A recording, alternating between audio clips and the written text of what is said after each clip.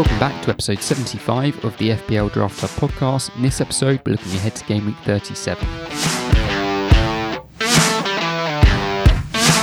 Welcome back to the FPL Draft Hub podcast, the podcast dedicated to the official FPL draft game. My name is Mitch and I'm your host for another roundup of some draft chat ahead of game week 37, the penultimate game week of the year, and how quickly this season seems to have flown. Now, I have to start off by apologising for my lack of presence over the past few weeks. I do appreciate one or two of you who've reached out to me in the messages to check I'm okay. I can confirm I am absolutely fine. It's just that there's been a lot of life admin and trips away and work stuff going on over the last few weeks, so I've had to put the podcast in the back seat. But I'm back this week. I still am pretty busy at the moment. And so this podcast may feel a little bit more ragged than usual, and that's because I've basically done none of the usual prep that I would do ahead of one of my standard game week pods. So I'm kind of winging it. I'm interested to see how it goes, just looking ahead, see whether it flows a bit better than some of my usual ones do, or whether it just ends up with me having to edit out a lot more ums and ahs than I might have done previously. So we're coming off the back of a big double game week, lots of big scores around. I was fortunate enough to have a reasonably good week in my main league, just short of the century, but I'm sure many of you out there listening will have passed that 100 mark, so well done to you. I'm sure that would have seen you win the majority of your matchups or get a good leg up if you're playing standard point scoring leagues.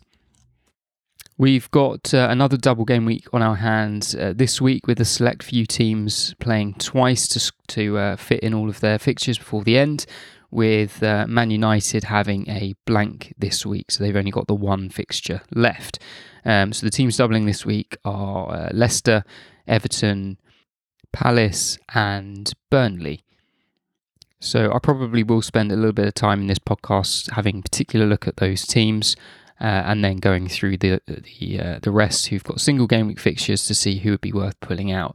Obviously, it is the time to go big or go home. It's not the time of year to start getting precious about guys you've been holding on to for a long time, with just the 2 weeks left to try and get to where you want to be at the end of the season. Anyway, some of the players I'll be discussing in this episode include Danny Ings, Wilfried Zaha, Jamie Vardy, plus a few others, so let's get into it. So let's cast our eye down the fixtures then. The early kickoff on Sunday is Spurs against Burnley, which is a pretty nice fixture on paper for Spurs, who also go away to Norwich on the final day, so I think there will be a clamour for Spurs guys ahead of these two last fixtures. One person of note that you could be looking to bring in this week is Davinson Sanchez. Very unlikely that he's picked up in your league given how stable the defence has been over the last couple of months, but we have confirmation that Romero is out with an injury which will keep him out for the duration of the season now, so I think that back five looks pretty set to me, which will be Emerson Royale on the right, Sessegnon on the left, and then Davies, Dyer and Sanchez in the middle. As a real backup option, if you're scraping the barrel and do want a bit of that Spurs team, Bentancur in midfield is possibly another one you might want to look at for that chance of the odd assist. Moving into the afternoon then, we've got Villa against Palace, so both of those teams are doubling and start off by playing each other. On paper, you could see that game going either way. Neither team has neither team has anything to play for now, but both teams just showing that they're coming into a little bit of form as we come to the close of the season. So I expect goals from both sides there. Not exactly one I would be rushing to in terms of a clean sheet, especially as Palace are then away to Everton, who very much have something to play for. But out of the two teams there, I would probably be looking at Aston Villa defenders, who then have a home game against Burnley to complete their double. The Villa defence looks to be fairly set for the duration as well, with Cash, Mings, Konsa and Digne. The odd chance that Chambers comes in, but I think they're pretty much the settled back four. In attack, it was a big week for Emil Buendia, despite only starting one of the games in that away game against Burnley. Interesting to note, obviously, that they're playing Burnley again in quick succession. How that affects your thinking, I'm not sure, but a 3-1 win away at Turf Moor, I would say, bodes pretty well for them in the home fixture. Buendia got a goal and an assist in that game, as well as all 3 bonus points, giving 15 points overall for the double. I think against the likes of Palace and particularly Burnley, I think Buendia will start. He's by no means guaranteed, but he has been getting minutes every single match since game week 28. So even if he starts one and comes off the bench in one, that's not a terrible result for a guy with the sort of ceiling that Emil Buendia has. Up front, obviously there's Ollie Watkins and Danny Ings kind of vying for the forward spots. I think it does seem that Watkins is Gerrard's favourite, but it looks like he has picked up a bit of a knock. He started pretty much every game. I think he started every game under Steven Gerrard. For me, he's still not quite that lethal finisher that Premier League clubs need. Not in the same kind of bracket as Danny Ings, who is just an out-and-out goal scorer and a poacher who wants to score. I think there is a chance that Ings is available in quite a few leagues out there. He might have been dropped over the past few weeks, even despite the fact that his form has turned around. He's definitely someone I'd be interested in getting in for these last couple of games, and then probably one that you could dump ahead of that 38 game against Manchester City. The next fixture is Leeds against Brighton. Now, I said a few weeks ago that I was pretty much going to just ignore Brighton now for the rest of the season, given how their fixtures looked on paper. I may have to slightly reverse that. I think it's well worth, if there are any Brighton attackers going on your waivers, it's well worth bringing them in this week. Leeds they just look an absolute shambles. Obviously fighting for their lives, but just not showing any sort of composure in these last few weeks. Nothing to suggest that they are going to be able to turn the results around compared to the likes of Burnley and Everton, who seem to be able to claw points at the moment. But that defence is terrible. Obviously some key omissions through injury and suspensions through red cards. And Brighton coming off the back of a massive result against Man United at home, 4-0. And I just think as much as Leeds will be looking at this game on paper and seeing that Brighton don't have much to play for, I think if Brighton turn up like they did last week, they could really tear Leeds apart. Maupay is clearly not fancied anymore and could be on his way out. I would imagine at the end of the season if he gets a move elsewhere. And so Danny Welbeck is a reasonable pickup this week if he's free. And I imagine he will be free in quite a lot of leagues, and he is free in my home league, for example. Then we've got Watford against Leicester. Watford obviously now confirmed relegation and really going out with very little fight at all. That the appointment of Roy Hodgson just looks very odd in hindsight. That he looks absolutely done with football. Doesn't really look like he could care less. And they're coming up against Leicester, who have now just fighting for pride with the duration of the season they've got left.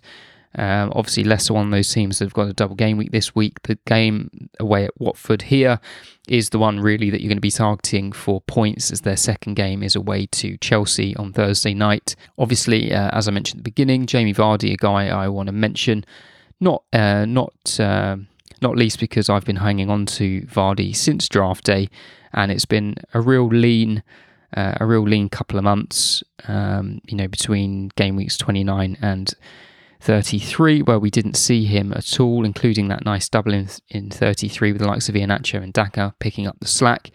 Obviously then popped up on the bench a few weeks ago and has just been getting substitute appearances, and then with his first start since coming back, he gets 2 goals and to be honest, was unlucky not to get more. He actually ended up getting a really fluky goal for his first when he had some far easier chances that he didn't stick away earlier on.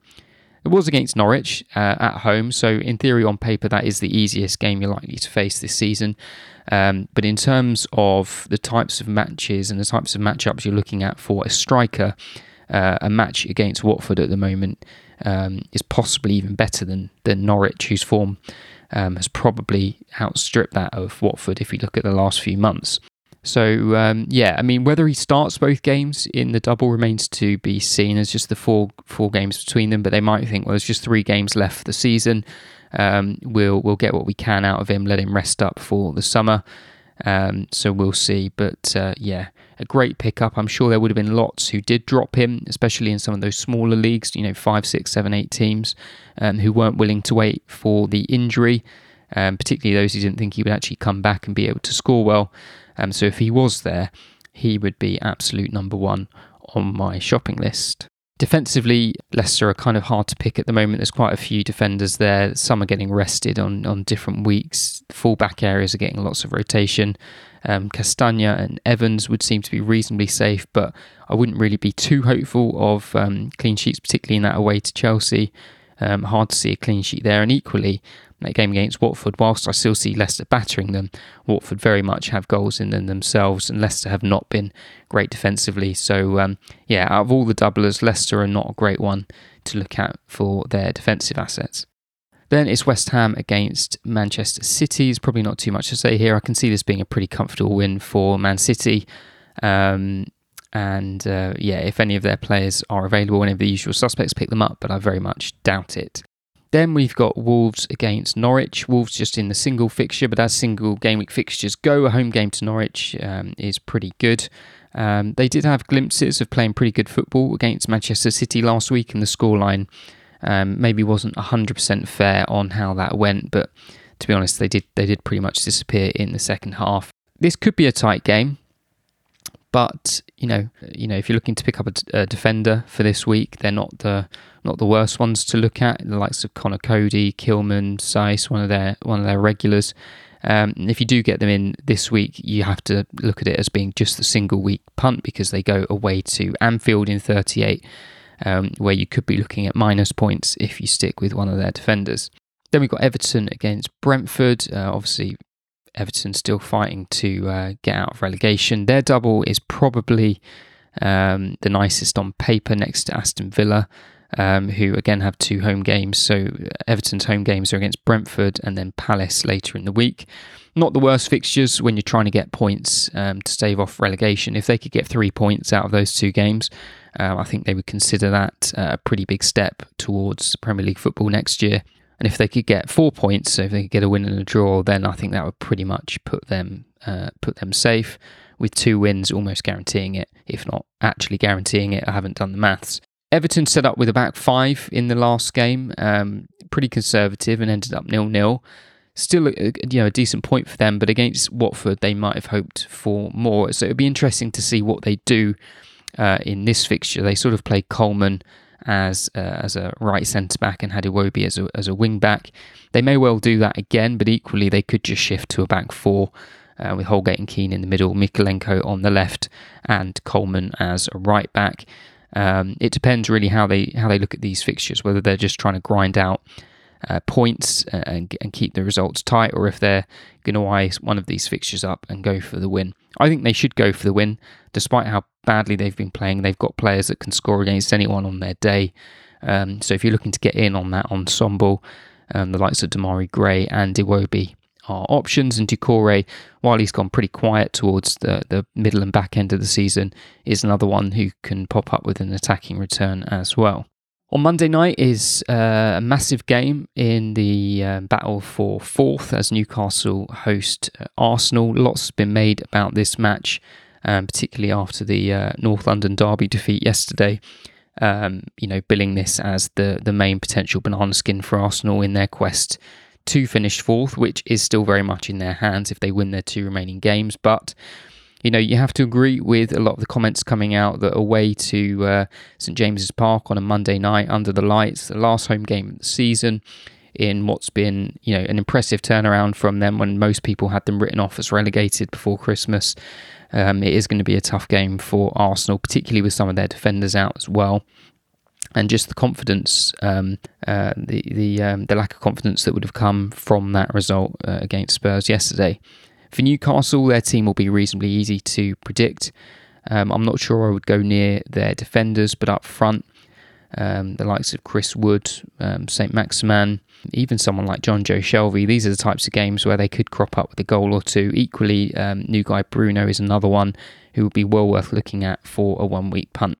Then on Tuesday, we got Southampton against Liverpool. Again, similar to the West Ham City match, I don't really see much beyond a pretty convincing Liverpool win here. I wouldn't go near any of the Southampton players, and any of the likely candidates for Liverpool that you might want, I'm sure, are already taken.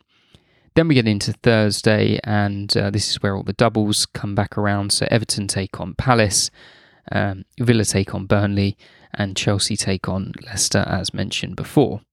The other player I said I'd mention at the top was Wilfried Zaha, who has had a great season for Palace, despite near enough every year him being touted to leave and go on to bigger and better things.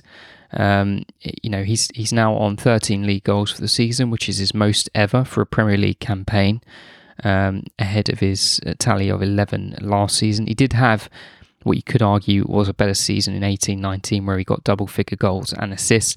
Just has the one assist this season, which is probably far less than Palace would like, given his position. But still, 13 goals and an assist is pretty good in a team like Palace on penalties, albeit not the most prolific penalty taker. But if we look at his season form, the majority of these goals have come since game week 26, where he's had 2, 3, 4, 5... more than half of them have come just in the last 8 game weeks. Palace obviously on paper, Villa and Everton, not the easiest, 2 away games, and then at home to Man United. To be honest, I could see Zaha getting a return in all 3 of those fixtures. Unlikely that he's going to be available, but if he was, again, he's another player that I'd have pretty close to the top of my shopping list. So when I look down at my team this week, some of the moves I'm thinking about doing, both just out of want and also for need. In terms of need, I ended up going with Yerry Mina ahead of last week, which could have paid off quite nicely, but unfortunately he got injured in that pretty early on in the first game, in the double game week against Leicester. So just a disappointing 1 point for him from that double, and it doesn't look like he's going to return anytime soon, so I've got a need to replace there. Obviously, from what I said, if I'm looking at a single game weeker, I could go for the likes of a Wolves defender, because most of the other doublers aren't free, particularly the Villa defenders are all gone. I'm not particularly interested in a Leicester or Burnley doubler. And then in midfield, not exactly a need, but I think given the fixtures, I ended up picking up Rodri for City last week. Was a good move if I hadn't kept him on the bench, but I think there are probably some better streaming midfielders I can pick up this week, looking at maybe one of the Everton guys, even the likes of Douglas Luiz, who's kind of a like for Rodri, but you might be looking at 5 or 6 points instead of 1 or 2 that you'd get from another single game weeker like a Bentancur or a Højbjerg. Douglas Luiz himself not completely immune to scoring. He did get a goal in their fixture against Liverpool last week, so yeah, he's another one I'd be looking at. But it's that period of the season where you just have to start going with your gut. There are obviously some big names floating around on waiver piles who I'm not interested in. For example, in my league, I'm looking at Ward-Prowse, Ben Rama, those kind of guys. I'll probably end up going for someone, try and get someone in with a double game week there, and roll from there, really. There's not many who I'm too interested in, apart from maybe Spurs, who could do a job for this week and next week. I'm just going to take it 1 week at a time.